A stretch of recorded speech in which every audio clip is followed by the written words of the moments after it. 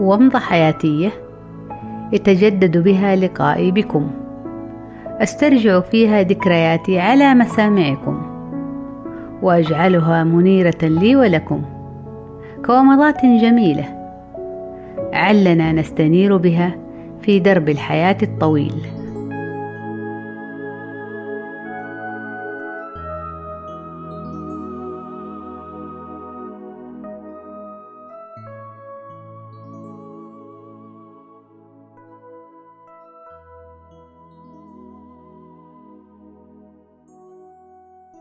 لقد قلت في إحدى ومضاتي السابقة كيف كانت حكايتي مع الجوال وحصولي على أول جوال، وخجلي منه لكوني كنت من الأوائل على ما أعتقد حينها، لذا كنت لا أتباهى به ولا أستعرض، بل كنت محرجة كثيرا من حمله واستخدامه، كما كان حالي عندما ظهر جهاز البيجر، وكنت أيضا ممن استخدمه مبكرا.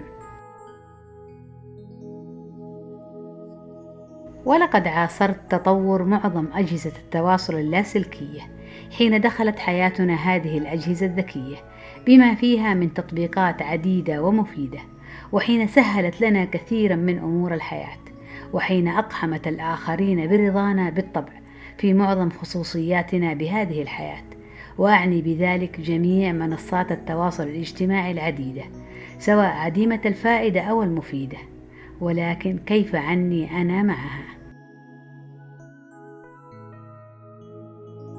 مع تطور هذه التقنيات وتعدد إصداراتها وخدماتها، كان ولا زال كثيرا ما يحكمنا عامل الضرورة لاستخدام كل هذه التطبيقات الذكية، فلم نكتفي منها فقط بتوفير خدمة الاتصال الصوتي، لكنها تعدت ذلك إلى نواحي أخرى عديدة، منها الكتابية في صورة رسائل قصيرة أو نصية حوارية مفيدة، ثم تلتها تلك التطبيقات التوثيقية بالصوت والصورة، ونحن في كل ذلك نجاريها باستمتاع ونسابق الزمن وهو يهرب منا في استخدامها، بل وأصبح البعض منا يعتمد عليها كثيرا في حياته اليومية.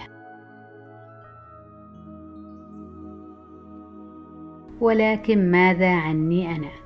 ماذا عن حرصي عليها ومدى استخدامي لها؟ وهنا أعيد وأكرر السؤال: هل فعلا انسجمت مع كل هذه البرامج الإلكترونية والتي غزت العالم بجدارة وتوغلت في حياتنا بكل جسارة؟ حقيقة لا، لم أنجذب لها جميعها، ليس لعدم استطاعتي تعلم استخدامها وسبر أغوارها والدخول في متاهاتها، ولكن رغبة مني أكيدة في الاكتفاء بالجزء اليسير منها، تلك اللازمة لتيسير ضروريات مهامي الحياتية، وأساسا لعدم توفر الوقت الفائض عندي كي أقضيه بالانشغال والاهتمام بجميع هذه التطبيقات العديدة. وكثيرا ما أتعرض للسؤال هذا المتكرر: لماذا ليس لديك حسابا في الفيسبوك أو الانستغرام؟ لماذا لا توثقي تفاصيل حياتك بسناب شات أو تيك توك؟ لماذا أنت مكتفية فقط بتطبيق تويتر ولست متفاعلة فيه كثيرا مثل كل البشر؟ لماذا ولماذا ولماذا؟ ودائما يأتي جوابي لهم بأني حقيقة مرتاحة كذا. نعم، أنا مقتنعة جدا بأن أفعل ما يناسبني وأجده يلزمني، وأترك كل الذي لا يعجبني ولا يضيف لي شيئا مهما في جميع نواحي حياتي اليومية.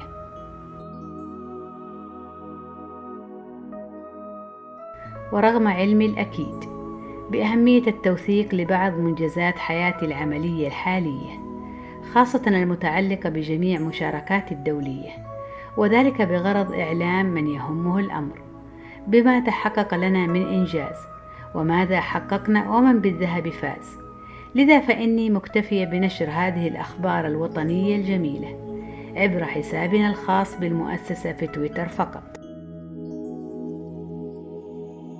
ونحن نعيش الآن ولله الحمد طفرة حياتية مبهجة ونقلة نوعية ملفتة في جوانب التواصل الاجتماعي، حيث أصبحت هذه التطبيقات مسيطرة على أحداثنا اليومية ومندمجة في سلوكياتنا الحياتية، فإنه منها المفيد الذي لا يعطل الوقت كثيرا ولا يكشف المستور، بل يدعم المغمور ويبرزه للمجتمع والنور، فيتحقق له ما أراده الله له من رزق ومهام، ومن اهتمام الإعلام وتحقيق الأحلام.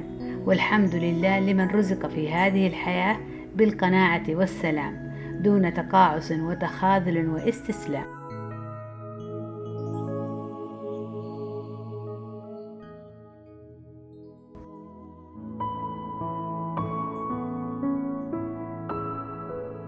كانت ومضة عابرة في فترة غابرة، وفي مخيلتي حافرة أجمل صورة وألطف ذكرى، على أمل اللقاء القادم للاستنارة بومضة جديدة.